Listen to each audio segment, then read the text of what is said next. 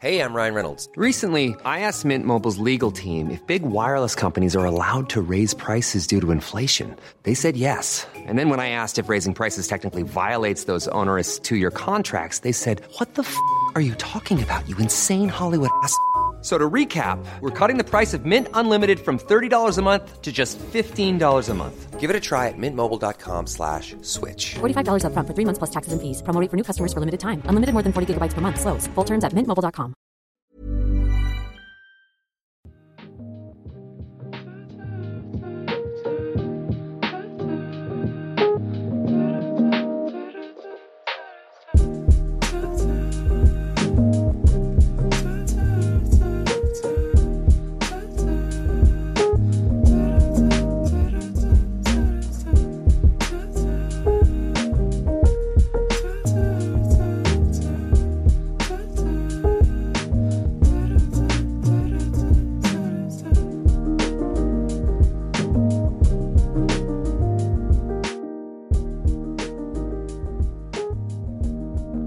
Welcome to the latest episode of the Since 71 podcast. My name's Stuart, I'm the founder of the website, and today I'm joined by two very special guests, Jay Sadler, the Portsmouth women's boss, and the club captain, Jade Bradley. As someone that's from Portsmouth, I've been able to watch the club many times over the past few years, so I'd even consider myself a little bit of a fan, although I do try and stay relatively impartial with a lot of my women's football coverage. But there is certainly a soft spot for my local team. It's been quite sad that I've not been able to see them play in such a long time, but I'm in the same boat as many of you. And that's obviously something that we will touch on in today's episode. Hope you enjoy.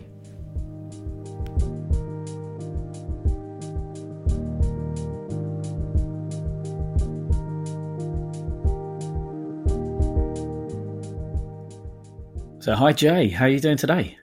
Yeah, not too bad. How are yourself? Yeah, not too bad. Little one's gone to sleep quite well, and I've managed to convince my other half to give me an evening off to do this. So if little one wakes up for the next hour and a half, she's Sarah's. So I should have a beer with me. This is probably the most freedom I've probably had for a few weeks, to be honest. Jade, how are you getting on? Yeah, I'm not too bad, thank you. I'm not too bad. Missing football a bit too much though. Yeah, how have you been keeping yourself entertained? Have you been working throughout the lockdown?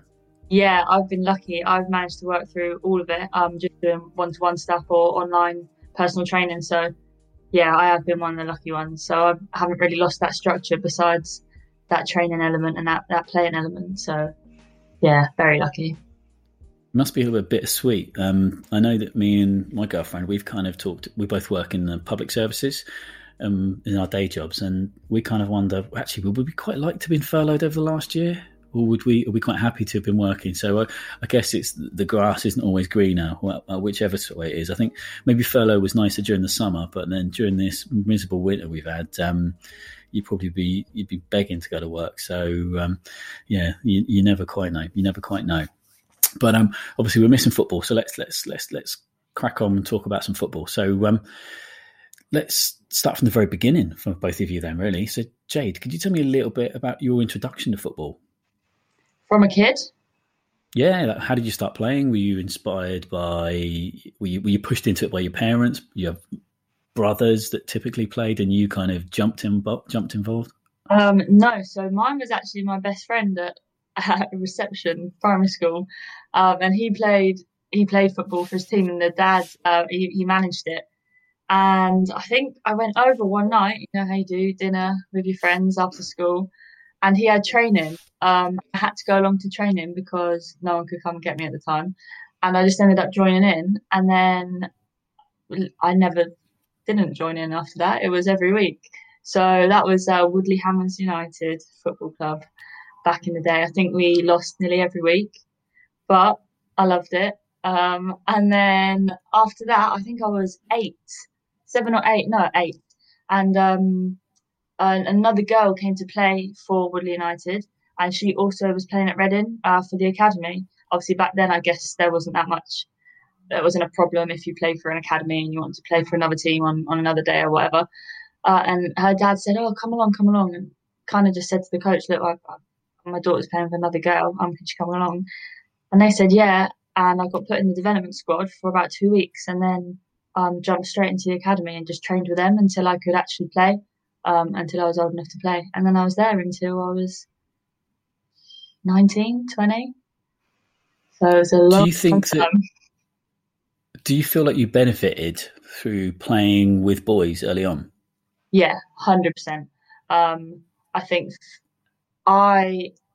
again, back in the day, it wasn't that much of a problem if you played for an academy. It was off season, you can go and play for another team. So I always went back to go and play for them. And it hit a stage at about probably 11, 12. And I probably was getting a bit of an attitude on me at the same time. But I couldn't stand the fact that I felt like I'd actually developed so much. And I come against boys, and the only thing that was the difference was the physical side of things. Technically and tactically, I was way ahead of them after I joined the academy. But physically, obviously, they were just outgrowing me, and I was getting so annoyed with it. And I ended up just going back to training and playing with them as much as I could, even friends, even up to the age of probably 19, 20. Only a couple of years ago, and I was texting friends, oh, do you want to come to the park? And obviously the guys, and they'd come to the park with me, and we'd literally just do 1v1s, and they'd outmuscle me every time. But I say to young girls now, if you've got a chance to play with the boys for as long as you can, do it, because physically it'll put you in good stead going forward, 100%. Yeah, I can definitely see it. My little girl's only 1 year old, and it's something that I'd quite like her to do. And then potentially, maybe when she's at that 8, 9, 10 years old, potentially look for a girls only team. I like to name drop my Havant and Waterloo under 15 girls side that I coach every episode, so it seems like an appropriate time to do so. And I've got a player named Grace who she played up in a boys team up until the age of under 13. Which is, I think, the last age group that she could actually. It might have been under 14 actually, because it was season before, and she was playing in defence for a boys team, but she comes and walks into girls football, and because she's so combative, I can put her in straight in centre mid, and she runs up and down. She's not frightened of a challenge, and actually, it's been really useful for me because quite a large portion of my team are quite new into football. I've only been playing for, say, maybe about 2 to 3 years. So she's a really good role model for the rest of my team. So I definitely think there's a benefit early doors just to get that real competitive edge. Unless you've maybe got like an older brother or something like that you can do, like you said, down the park and have a little push around and a kick around with, then it's definitely a benefit. And what about sort of since then? So you spent a lot of time with at Reading. That must have been a great experience because they've been one of the mainstays of the top level women's football for a long time now. Yeah, that was amazing. So that was academy until under 16s, and then jumped straight into the college program, which led into the reserve squad. I managed to train with the first team a fair few times. Didn't get any game time for them, but in terms of development, I think now at 24, I'm very, very grateful that I grew up in an academy, because there's fine margins that even at like age 14, it was probably drummed into us, and I come up against players or maybe younger players in the team now who haven't grown up in the academy, and them sort of things haven't been drummed in as much. And it's just tiny details. And I'm not saying that us lot that grew up in academies don't, hit every fine detail, but there are little bits that you think, okay, yeah, I learned that at like 14, 15. Thank God I did. So yeah, it was amazing. And I was surrounded by some unbelievable players, some that are still there at Reading, some that have moved on to bigger teams. I mean, look at Fran at Chelsea now, absolutely smashing it. And granted, like I say, I can't say I've got any game time with her, but just to train was different class, really. Even if she'd come to college and just join in with a session, I'd be like, oh my gosh, let's ping the ball to Fran Kirby. Just touched it down and scored the goal. I think, in my head, I just classed that as an assist for one of our goals. But yeah, too right. Yeah, but no, it was amazing. And yeah, I'm forever grateful for how lucky I was to grow up in the academy. And Jay, you're to the other side of 30, like myself. So I imagine you probably didn't grow up as involved in women's football. So most of your football experience was through watching Liverpool and playing yourself, was it? Yeah. Football was kind of ingrained at a young age, coming up with my dad, watching both Liverpool and Tranmere Rovers, and playing myself. That was kind of ever from an early age, just like my two little boys now.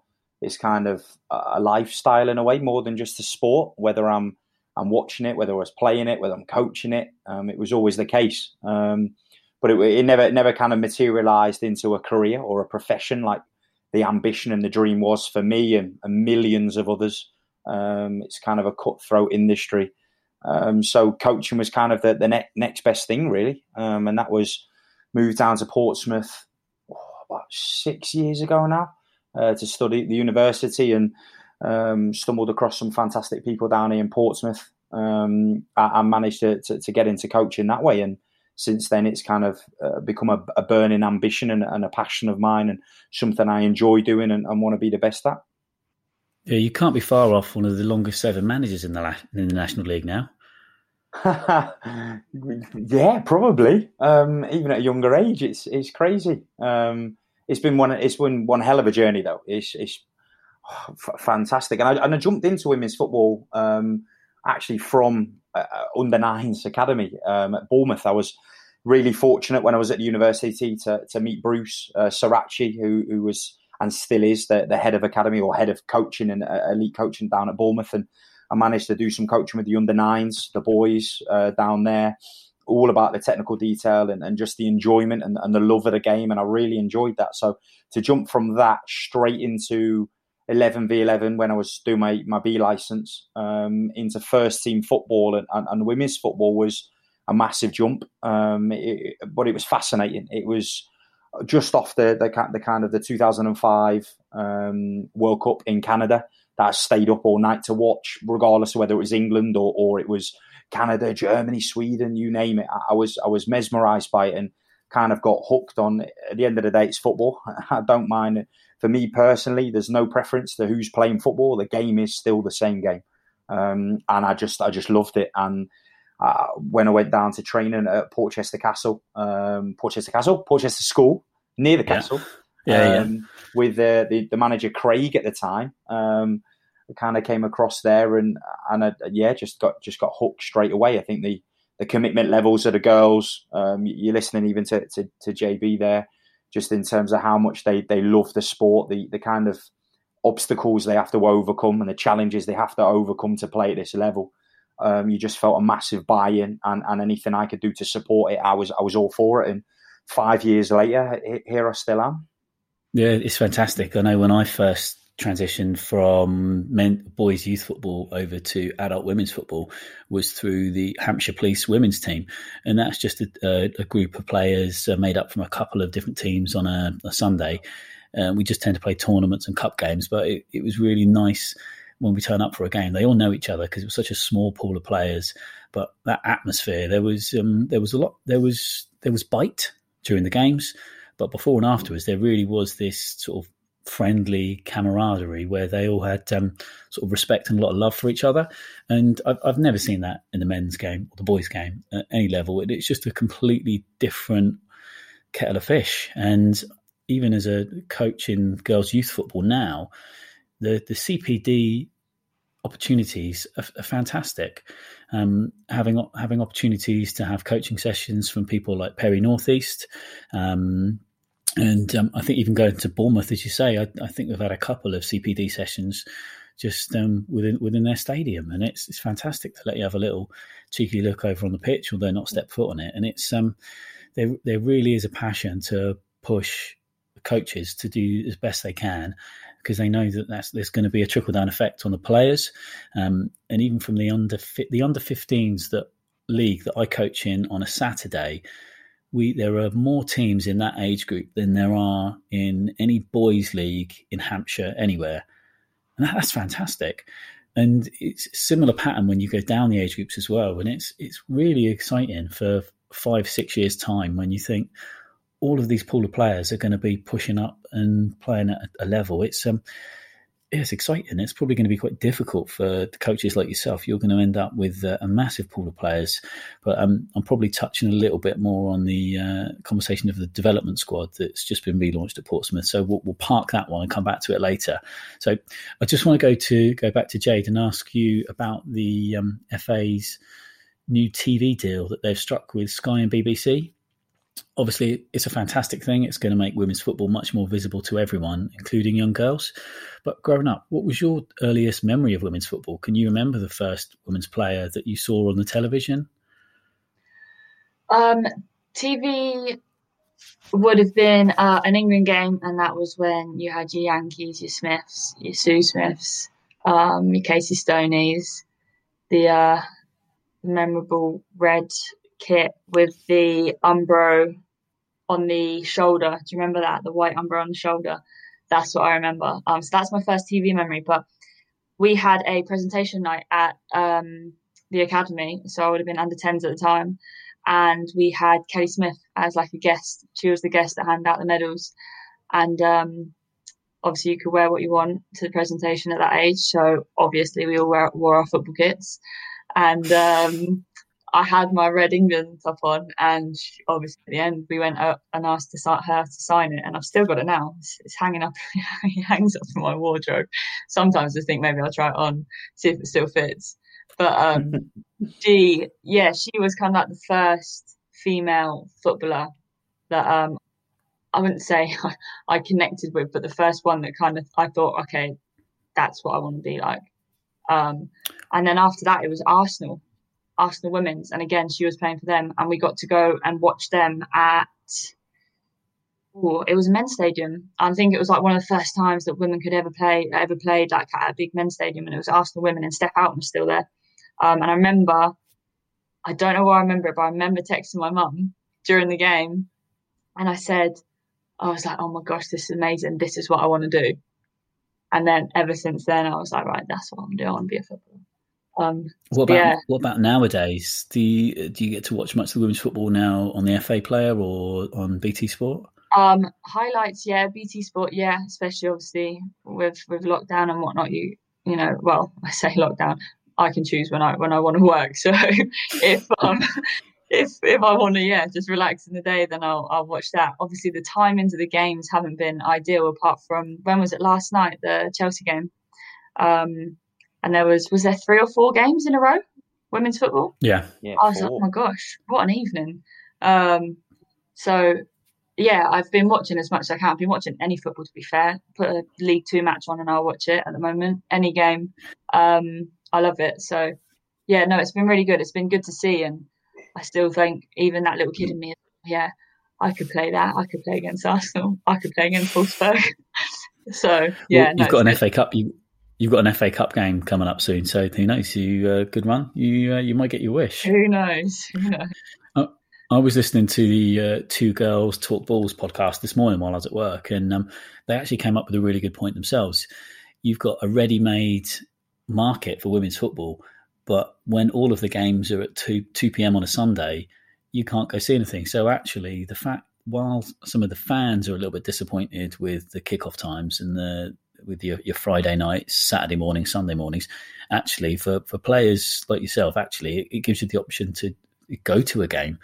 I always find it sort of quite amusing whenever the National League do their midweek derbies under the lights, and everyone in women's football in the local area will all turn up, and it's great to see. So if there can be a little bit more of that, then I think it'd be fantastic. But Jay, how would you say it is from your perspective? Do you get a chance to watch women's football like the Lionesses or WSL, or was all of your attention focused on footage of your upcoming opposition and scouting? I will watch anything on the telly. So as soon as this is done, I'll probably catch the last 15 minutes of Charlton. I know they're playing Crystal Palace tonight in the Championship. I know England are on the telly. I will watch anything. I just love the game. Anything I can take from it and learn from the game, I'm a student of the game. That's what it is. But I just love watching it, no matter who is playing. I did catch at work. I did catch a little bit of the Champions League.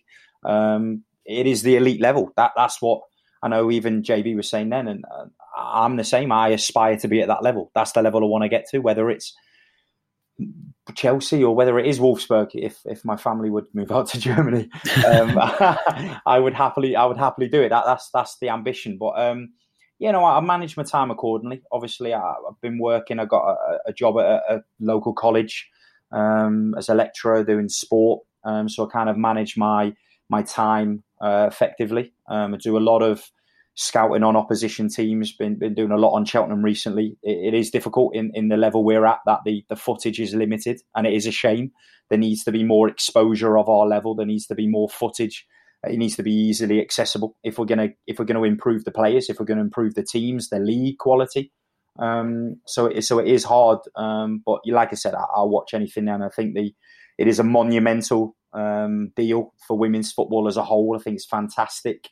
And I've tweeted it and I'll shout it from the rooftops that don't forget us, or don't forget any of the teams at the foundation. We are the reason why that top level league is pushing off as it is. And if you forget your foundations, no matter what it is, if it's a house and you leave your foundations to rot, give it a few years and the whole thing comes crumbling down. And that's not what we want. We want the Super League to be kind of, I remember about probably 10 years ago when Bend It Like Beckham was out, and it was all about America. It was the American dream. Everyone wanted to go to America.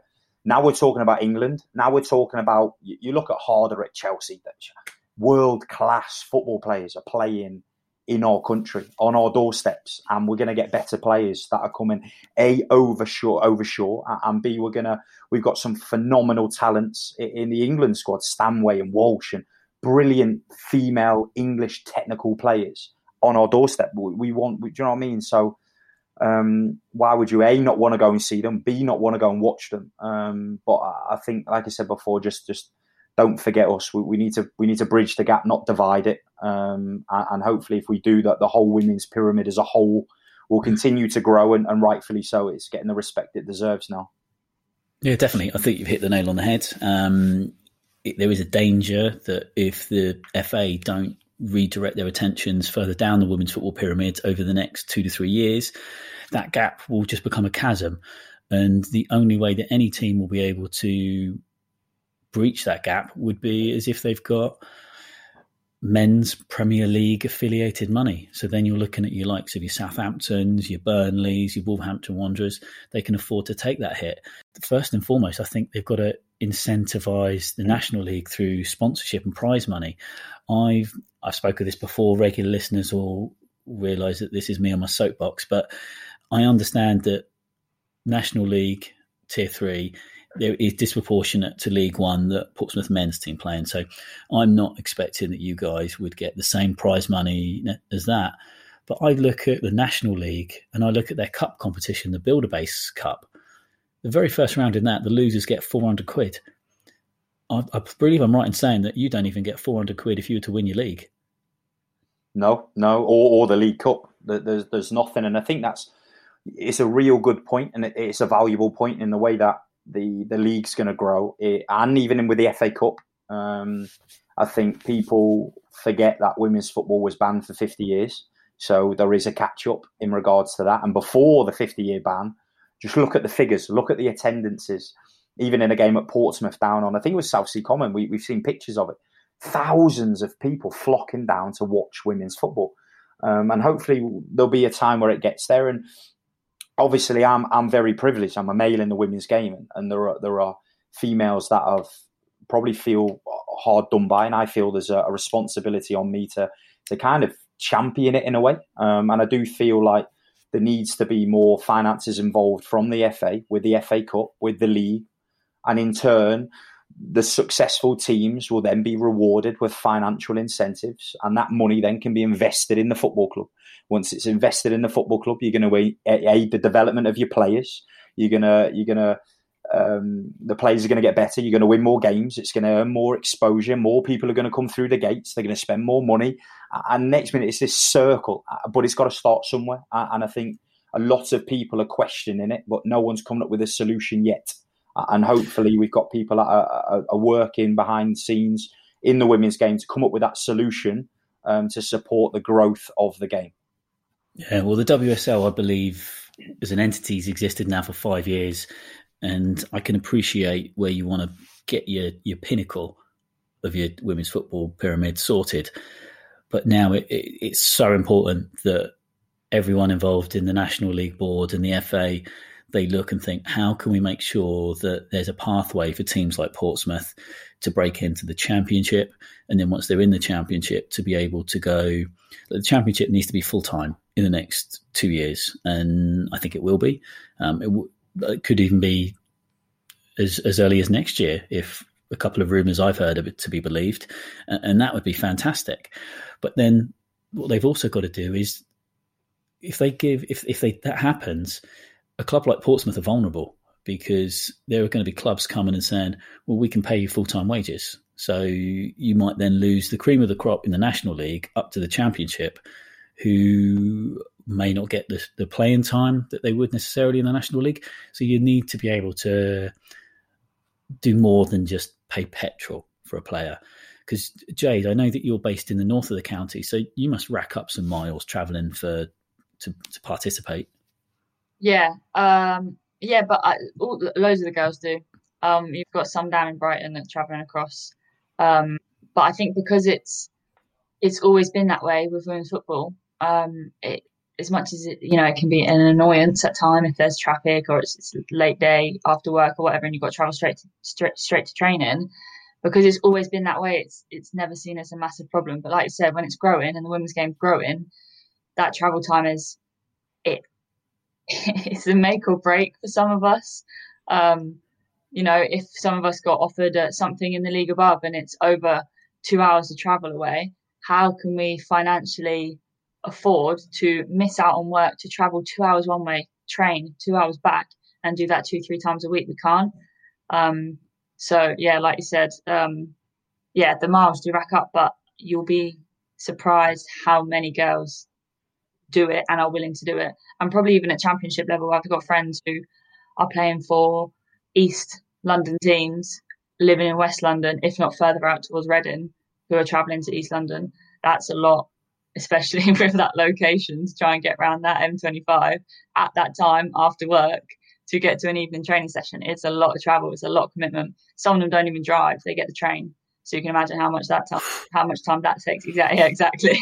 And it's scandalous. The National League needs to be amateur. You need to be able to give players like that some sort of financial backing that makes it worthwhile, because there's only so long you can maintain that for the love of the game.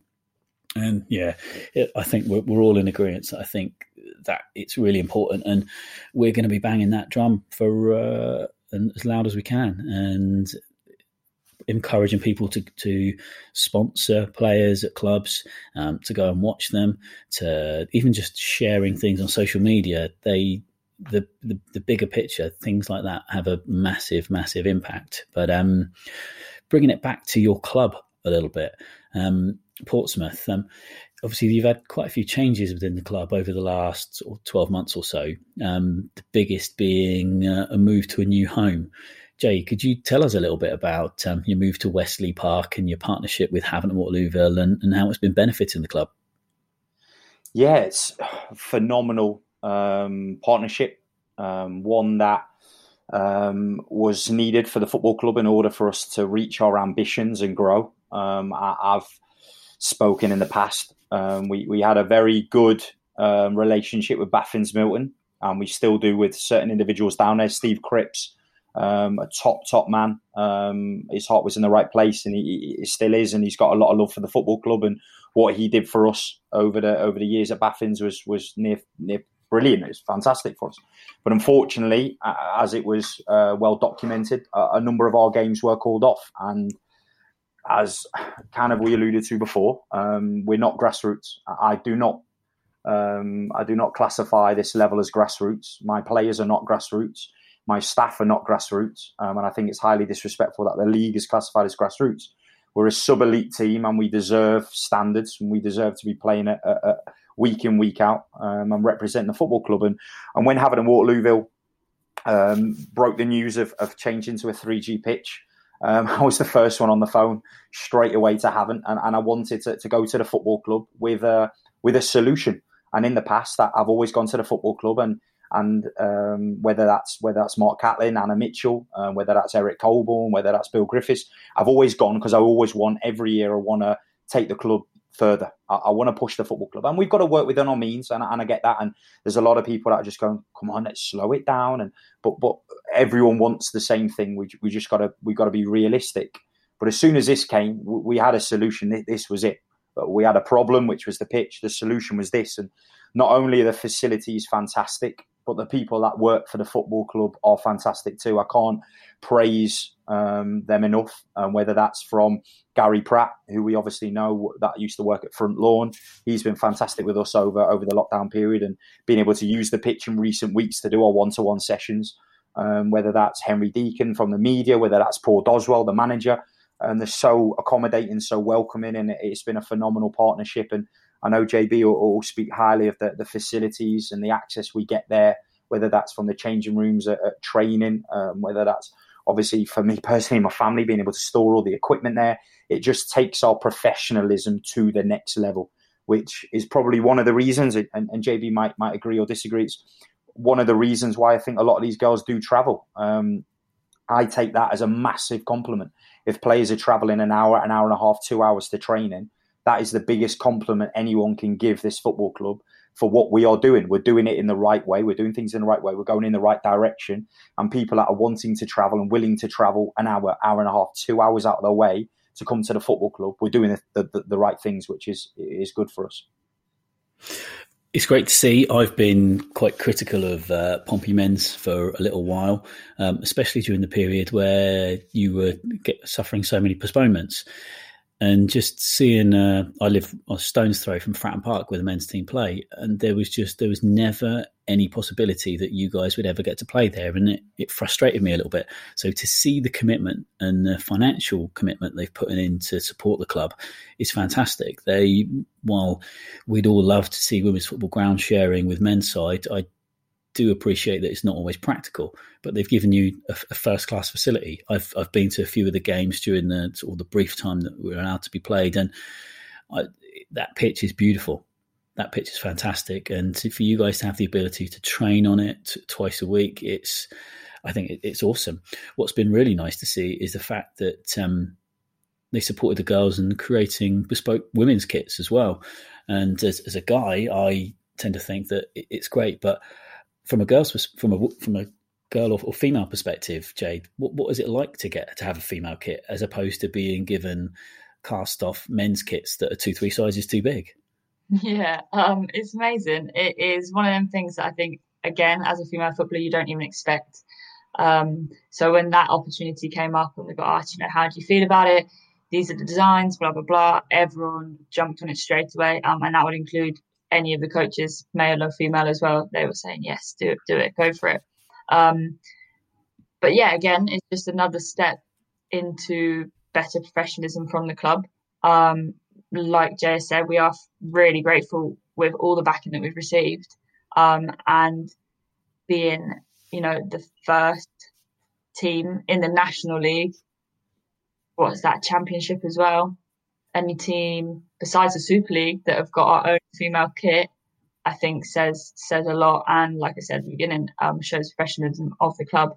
But yeah, even just the fitting, and it sounds so silly, but you grow up wearing these baggy kits and you don't think anything of it. But you do hit a stage where, as a female, even as a male, you want to feel confident in what you're wearing. Look at Ronaldo. He looks 100% every game. He has the certain way he does his socks. Not just him. Thierry Henry brought the high knee socks, right? He was the one that put them over the knees, and that's what all kids wanted to do when they were younger. And even now, as a female footballer, you want to have your own your routine or how you feel comfortable. And having a female kit, finally, you don't have to roll your shorts up 3-4 times to let them, fit your legs better. We've got wider hips. It's physiological. There's no two ways about it. We have wider hips as females, so straight leg shorts don't work. That's just it. And I think that was the biggest thing. And weirdly enough, you will see the change and the confidence in the girls when they're wearing that kit now. Even in change room.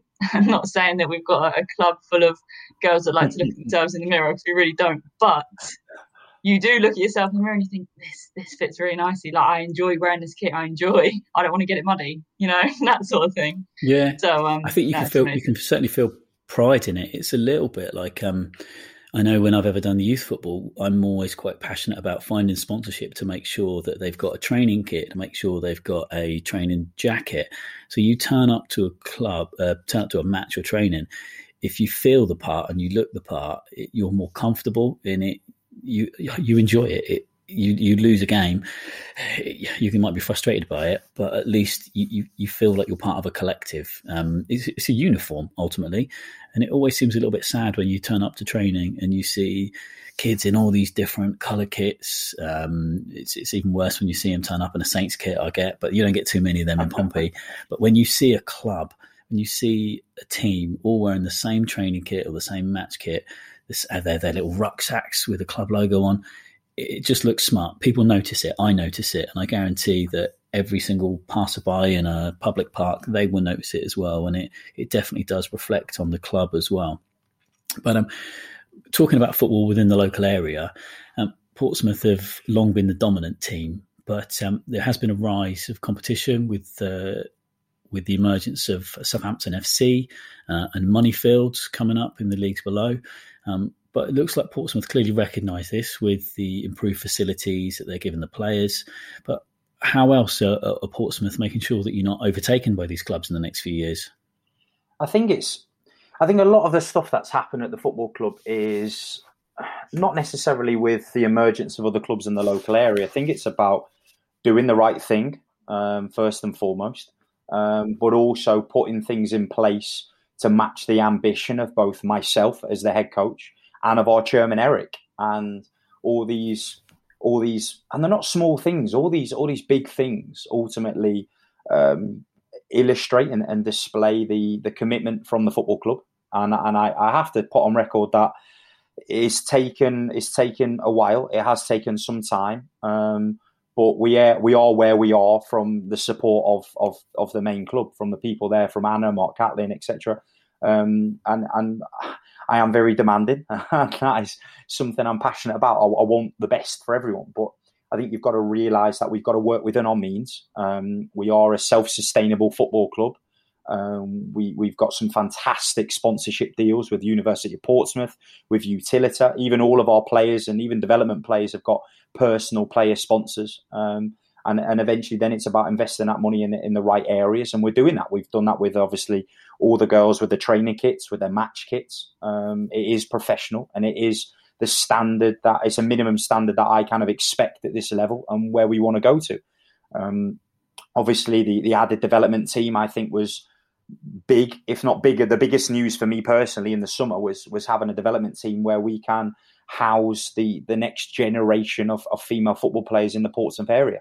Portsmouth is a city that is so passionate about football. It's the reason I came down it. It is similar to my city up north. It is very passionate about the football. They love the football, and whether that's the boys, girls, no matter who it is, young, old, that they all love football. And I think now it's putting in place a pathway with Pompey in the community to house the next generation and other local grassroots teams as well. There's a lot more emerging. And we're there now to bridge the gap, to allow them to flourish and give them an opportunity and a platform for next the kind of elitist players to perform. And we have got to look, obviously, to one side we've got Brighton and Hove Albion, who are the men's team are in the Premier League. The other side, Southampton, men's Premier League. And they both got very, very strong female setups, one in the Super League, one in the National League in Tier 4. And we understand that. And I think for the women's football as a whole, it's fantastic to have more clubs that are pushing and striving to be the best they can be for women's football. From a rivalry point of view, Portsmouth have always had a renowned rivalry with Southampton, and that has stemmed across into the women's game in terms of the competitiveness, because the games are always fantastic games. We've had some brilliant games over the past with them, and they are arguably the team that are emerging. But again, we will keep pushing. They'll push us, we'll push them, and we want to continue to be the biggest club in Hampshire. And like you said, there are other teams in and around the area that are emerging. What Moneyfields are doing with the kind of financial backing they've got, or obviously with the men's team being in and around the Southern Counties League, what they're doing is brilliant. You see Bournemouth down the road as well in the same league, and they're really pushing it. So from a bigger picture point of view, from a women's football point of view, brilliant. The more teams that are pushing and striving to be at the top, the better it's going to be for the game. From a Portsmouth point of view, we are the number one team in Hampshire. We have been, and we will continue to be for as long as we can. It's just going back to something you said earlier about Portsmouth being a football city. I think it was Harry Redknapp when he took over the Portsmouth men's job years ago that he said one of the greatest things about the city was the fact that you walk through the streets and you don't really see too many Chelsea shirts, Man United shirts, Liverpool shirts, because the vast majority of people are all wearing Pompey shirts. And it just goes to show in the commitment and in the interest that's being drummed up in Portsmouth. I follow things like Facebook likes, and I look at what's going on, and I see when Portsmouth women put posts out, the interaction that is coming is increasing quite quickly. And I think a lot of it comes from men's fans that are actually quite. It seems sad that I have to call them forward-thinking, doesn't it? They have to be considered forward-thinking fan to entertain women's football. But I think there are a lot of those people that are quite open to it. I know that even within my family, I've got 2 season ticket holders that are itching to get to watch Pompey women play. They've been sort of following me and my reporting of it for a while. They've been listening to me talk about it over family dinners, but they can't wait to come watch a game. My 1-year-old Erin, she's got a Pompey shirt. She's got number 7 on the back, and I'm itching to get her to a game so she can lead the team out. This is one of the mascots, and we all can't wait to be there. And I think as a city, I think it's everyone's starting to get behind the team a lot more, and it's growing, and I think it's growing quite rapidly. So, and it's really encouraging to see. So the sooner we can get fans in for matches, the better. But Jay, just touching on something else you said, you mentioned about the reinstatement of the development squad for Portsmouth. Could you tell me a little bit about the initial reasons for the team disbanding in the first place and the effect it had on the players in the club? Yeah, so obviously when I first joined the football club, we had an owner, Mick Williams, very well known, very well regarded individual in and around the Portsmouth area, and he was the chairman at the time. Him and his wife Anne, and with the help of Bill and Keith, they ran the football club. And it got to a certain point where the outgoings were significant, and there were a lot of players where Mick was very, he was brilliant, and he listened to a lot of things, and I think he tried to empathise with a lot of the girls. At the time I came in, players were paying £250 or finding their own sponsor, and they weren't getting any expenses. They were paying their reg fees, etc. And Mick was very like, we can't have that. These are female players. They shouldn't be doing that. Men aren't doing that, so why females? And he kind of tried to change the landscape of female football at that time for Pompey, and was taking a lot of the finances on himself and his wife, and eventually got to a point where it wasn't sustainable. And the development team was, when we transitioned under the umbrella of the main club, which he was him and again Anne and Bill and Keith and even Barry, they pushed that, and it was a fantastic proposal to the club. And when the club took it on board, as obviously the past history of the main club with their financial disarray and in years gone by, they're a self-sustainable football club, and financially things have to be viable. They have to make sense. And it didn't make sense, the amount of outgoings we had and the lack of incoming. So when we sat down around the table, it was a case of, well, what's going to go? And unfortunately, the development team was one, but there was always a burning ambition to have it back when we could. So we were kind of stripping down the parts of the football club to build it back up again, to make sure it can stand on 2 feet. And that's what we can do now. And the introduction of the development team was something that we could bridge the gap between the BTEC that is studied at Pompey in the community and the first team, and enable the next generations to flourish. Mia Adaway was a prime example of a player where at under 16 level and at BTEC level, she was arguably one of the most talented players in the league. Yet at first team, it was a huge jump for her. The intensity, the quality, the small details that JB was speaking about before when she was at Reading.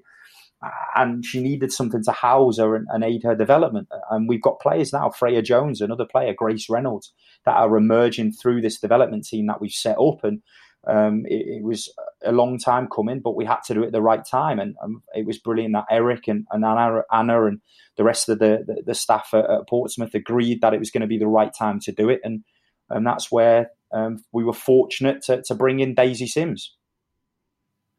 So, yeah, you've obviously mentioned Daisy, who runs the development side. How important is it that the club brought in a female coach and increased the female representation within the coaching setup? I think first and foremost, Daisy was brought in because she's a quality coach and a quality person. It's as simple as that. When I first met her and first spoke to her, I was blown away by the passion she had for the football club, the passion she had for female game. And I just thought, I want to work with her. And that was it. And I know she had probably 4 or 5 other jobs. Some were even paid. And I literally did everything I could to get to the football club because I knew she'd be a fantastic addition and an asset. Obviously, having female representation within the club is massive. And it is something I think all clubs should do more to try and champion in a way. And I think that there is more now from the FA and the governing bodies, etc., to try and get more females into coaching. And it is good, but I think it's also vital for the younger girls to have a person that was previously playing for the football club. Daisy was at Pompey. She's played for Pompey. She's got a lot of friends that have played or still playing in the game now. She's gone over to America. She's played the American dream and been over there, and her experiences are one that you can. A lot of these girls idolise and can kind of empathise. I can't. I never played in a women's game.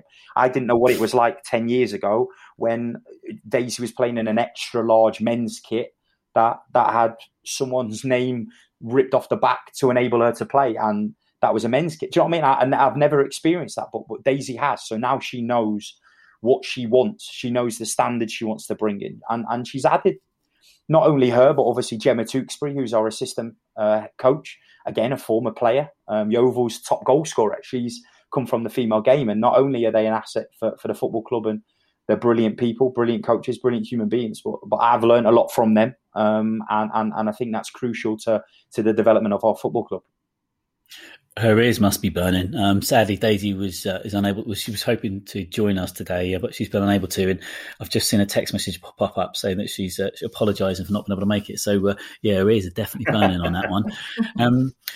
Just sort of going on back to you, Jade, for a moment. You were named captain of the club when Amelia Southgate hung up her boots. Did you expect it? No, I don't think anyone expects it.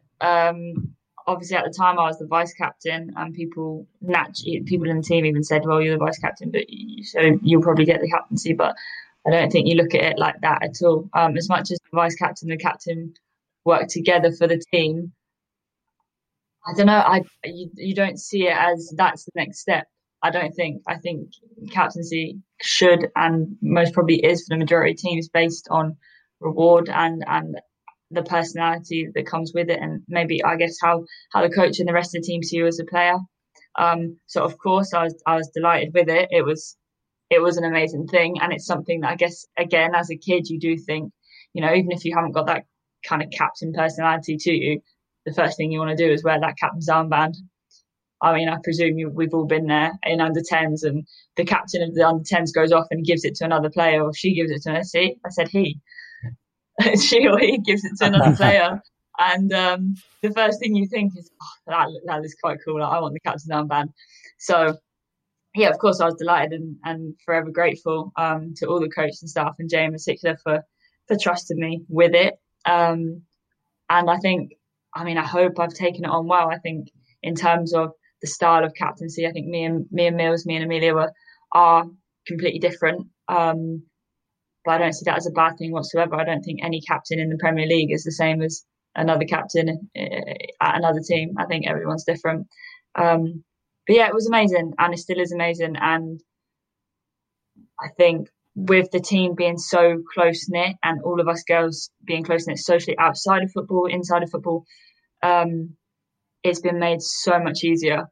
I wouldn't turn around and say I'm the captain of Portsmouth Women Football Club.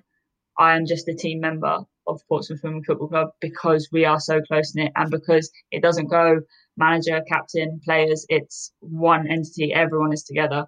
If one person says something, everyone's backing it, or you disagree and you chat about it, or if Jay says something, we all follow him. And that's how it is.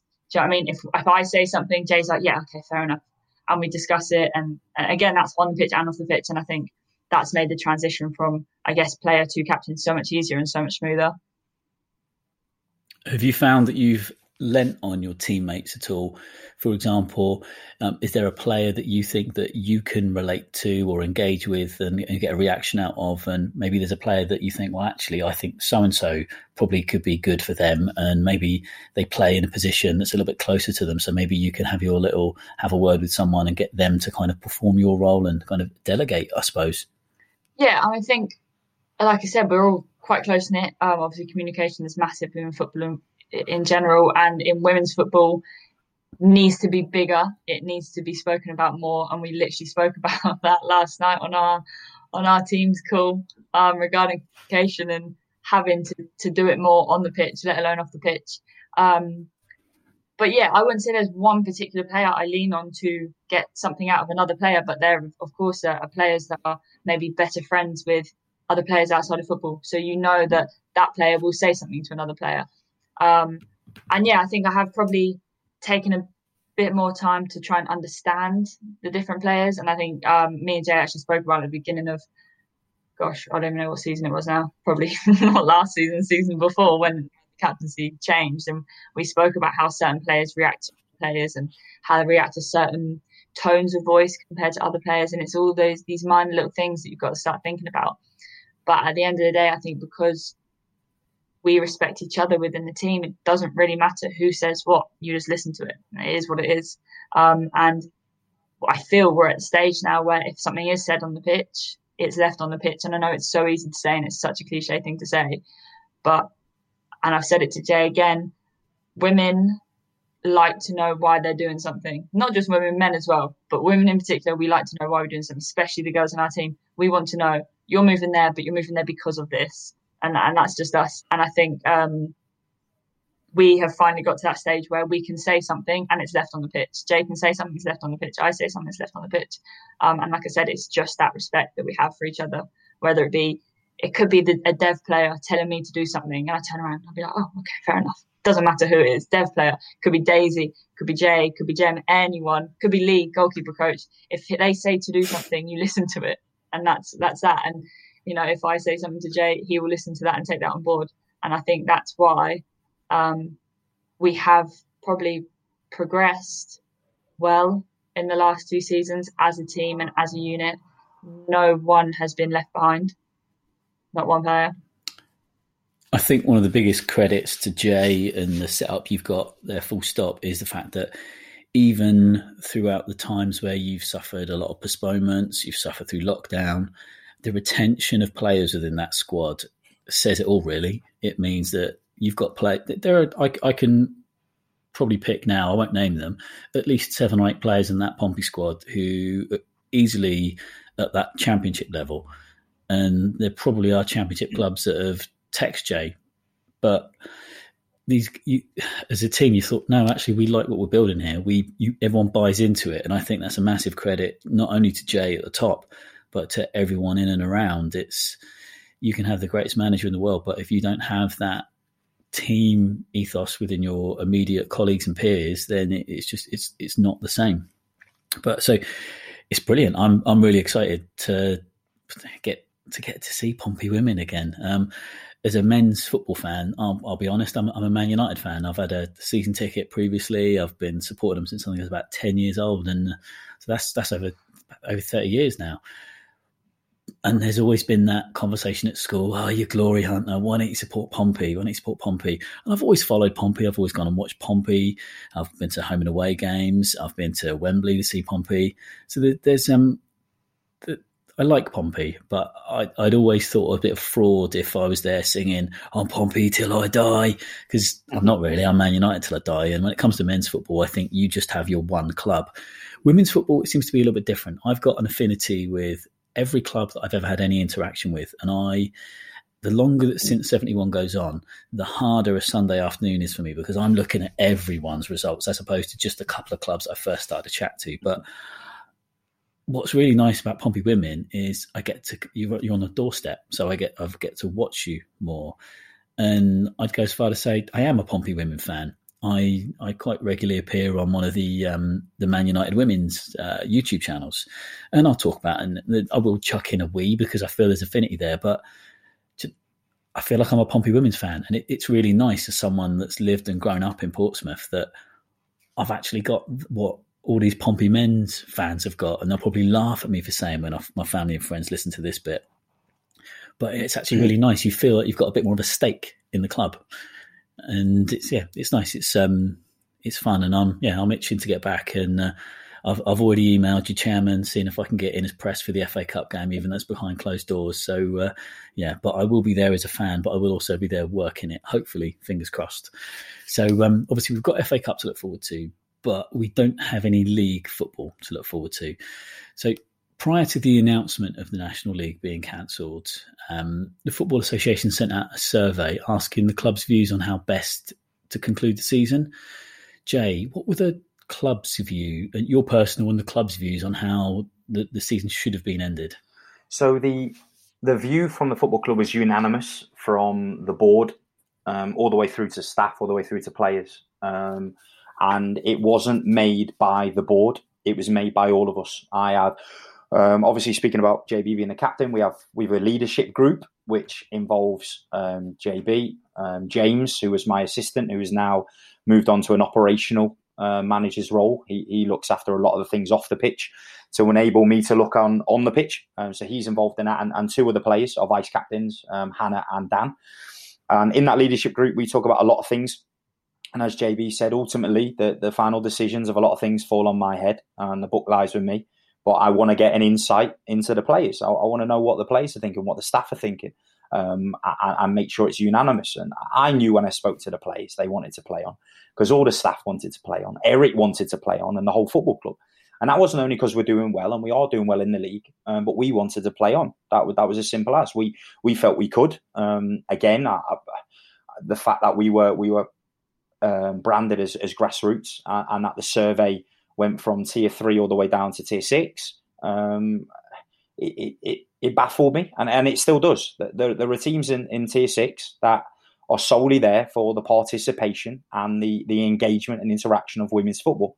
There are teams now in tier 3, like us, who have got staff and players who have got a burning ambition to be an elite team.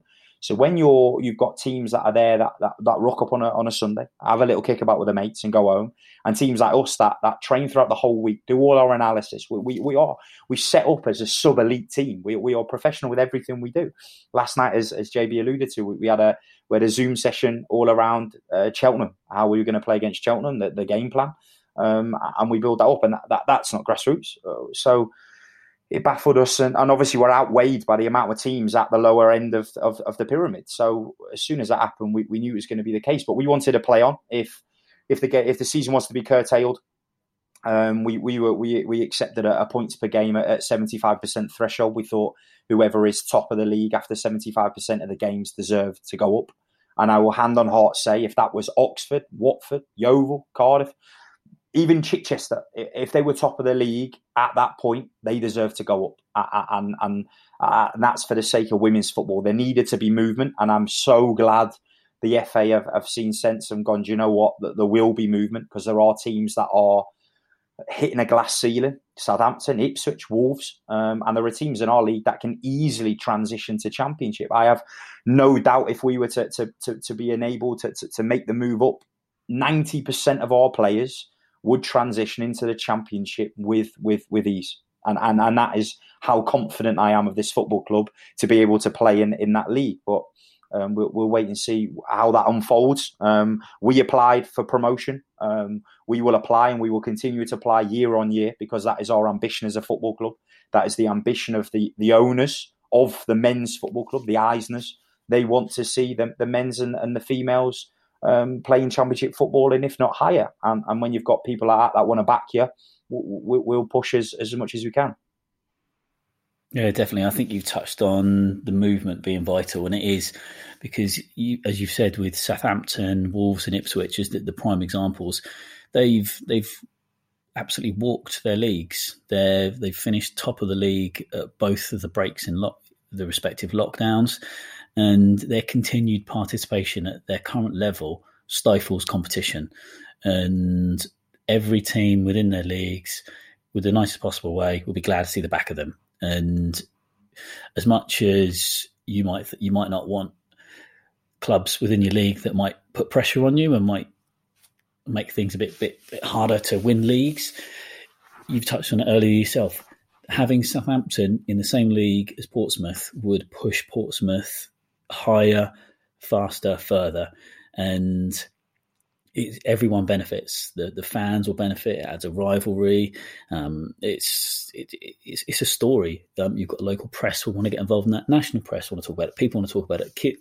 Young girls will play youth football. They'll talk about it at school. Hopefully, they'll go to these games, and I think it's only going to be a positive thing. And I look forward to seeing how that resolves, because there needs to be that movement. I'm positive of that, and I'm encouraged that the FA, all the criticism that they do get, some fairly, quite a lot unfairly, it's shown that they are forward thinking, and they listen as well. They listen to people like yourself, and they take on board these views, and they can see when common sense does present itself. Yeah, just to jump in, and I think that's crucial. That people like myself in the game I have a biasness and an agenda for Portsmouth Football Club Women. That is the team I am affiliated with. That is the team I have spent 5 years of my life trying to support and build and aid.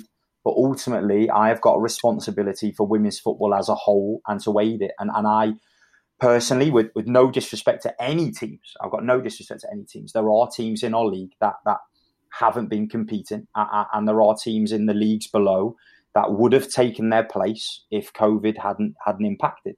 And teams like Ipswich and teams like Southampton are teams that are worthy of our league. They have fantastic head coaches and managers, some fantastic young, talented players that have come up through RTC and that deserve the right to compete at our level.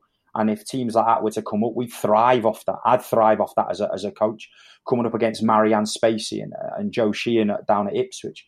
Two fantastic people in the women's game and highly thought of. The players they've got, obviously I won't list names, but the players they've got will cause our players problems. And ultimately, we've got to find the solutions, and that's going to aid the development of our players, and it's going to aid the development of the league, the exposure, the competitiveness. You'll have less 8 and 9-0 victories and more 2-2s or 3-2s, and these competitive games that will bring people to the games. And as you alluded to there before, obviously I'll hand it back to you. Portsmouth versus Southampton in any league, in any cup competition, draws attention. And the sooner we can get that game on in whether it's last year's Hampshire Cup final, that's still obviously up in open arms, whether that's in a league game, in an FA Cup game, it draws attention, and rightfully so, not just because of the two names, but because of the quality of both teams. Yeah, couldn't agree more. So I'm conscious we're hitting the hour mark, and our listeners have probably got things to do. Those that are running their 10Ks are they're probably long finished then by now. Me, I'd probably be halfway through at this point. So just to kind of finish up, Jade, there has been talk that where there is no league campaign to finish the season off, about looking at having a short-term, one-off regional cup tournament. How would you welcome that as a player? With open arms. I think you could say there's nothing riding on it, no points, nothing, and every player would welcome it with open arms. I think any game from now until the start of next season will be treated as competitive, whether it be pre-season game, a friendly game, a training game, inter-house game. Any game will be treated as competitive because we've missed out on that much football.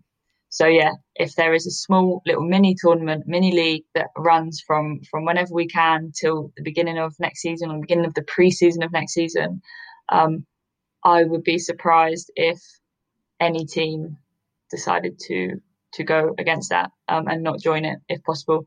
Because I'll tell you now that every player in Pompey, for Pompey women, is training like we've got a game for every Sunday for the next 3 months. Every single player, inside of training, outside of training, there's not one player that doesn't think we've got some sort of competitive match coming up. If we've got an 11v11 next week at training, I tell you now that will be the biggest session that we've had in a long time, and that's mentally, physically, in the sense that we approach that as if that's a real competitive game, because that's how eager we are to play. So yeah, I would be more than happy to play against any team anywhere in the country, if necessary, if it means that we get to play 90 minutes of football. Yeah, I think it'd be a real missed opportunity if local FAs don't do this. I think you've got a window of opportunity from the middle of May to the end of June. You've got 6 weeks to get a tournament running then. And with no Premier League football, with no League Championship, League One or League Two football, this is a great opportunity to build and grow an audience, because there are probably hundreds of thousands of people that would love the opportunity to watch live football. And whether they have any previous knowledge of women's football, it doesn't matter. I think that they would be itching to come and get behind their local team. And I know that once that is confirmed in particular areas at Since 71, we're going to be advertising the hell out of it, because one thing I am passionate about is support WSL. Brilliant. If you're based in Hampshire and you want to drive up to London to watch Arsenal, or drive up to Manchester to watch City or United, brilliant. But there is a local team that plays on your doorstep that you probably don't know about, whether it's Pompey playing in the National League, or whether it's a Tier 6 side that might not even be charging to watch the games, but to have spectators watching them that aren't blood relations, friends or family, would mean a lot to those players. And I hope that those regional FAs do,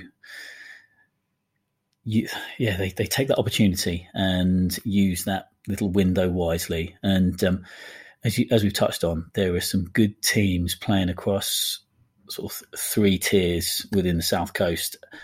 And I'll tell you what, even just straight away now, you look at Southampton FC, Southampton Women, Portsmouth, Moneyfields, Bournemouth, even just that, the 6 teams I've mentioned there, that's a great little tournament. Lots of local derbies, lots of good quality players, and lots of competitive games. I'd pay money to go and watch all of those, and I think it'll be brilliant.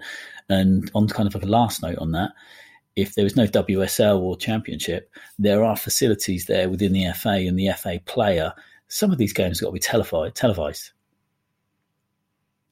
Definitely. People will watch them. Although, as I say, I'm kind of contradicting myself, because I want bums on seats. I want people to get out and go and watch teams where possible, where safe to do so. But I say I'm mindful that obviously I'm taking up a lot of your time.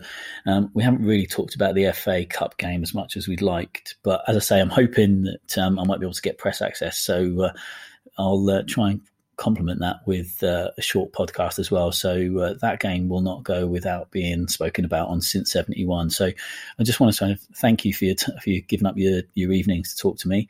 I'm really excited to see you guys in person. Whether that's it's just we probably won't get to give you that handshake or anything that we'd like. It'll just be the little elbow bump. But I'm really looking forward to it. I wish you all the best in the FA Cup tie against Cheltenham, and hopefully it's a nice sunny day for that game. Yeah, fingers crossed. Cheers. Thanks, Stu.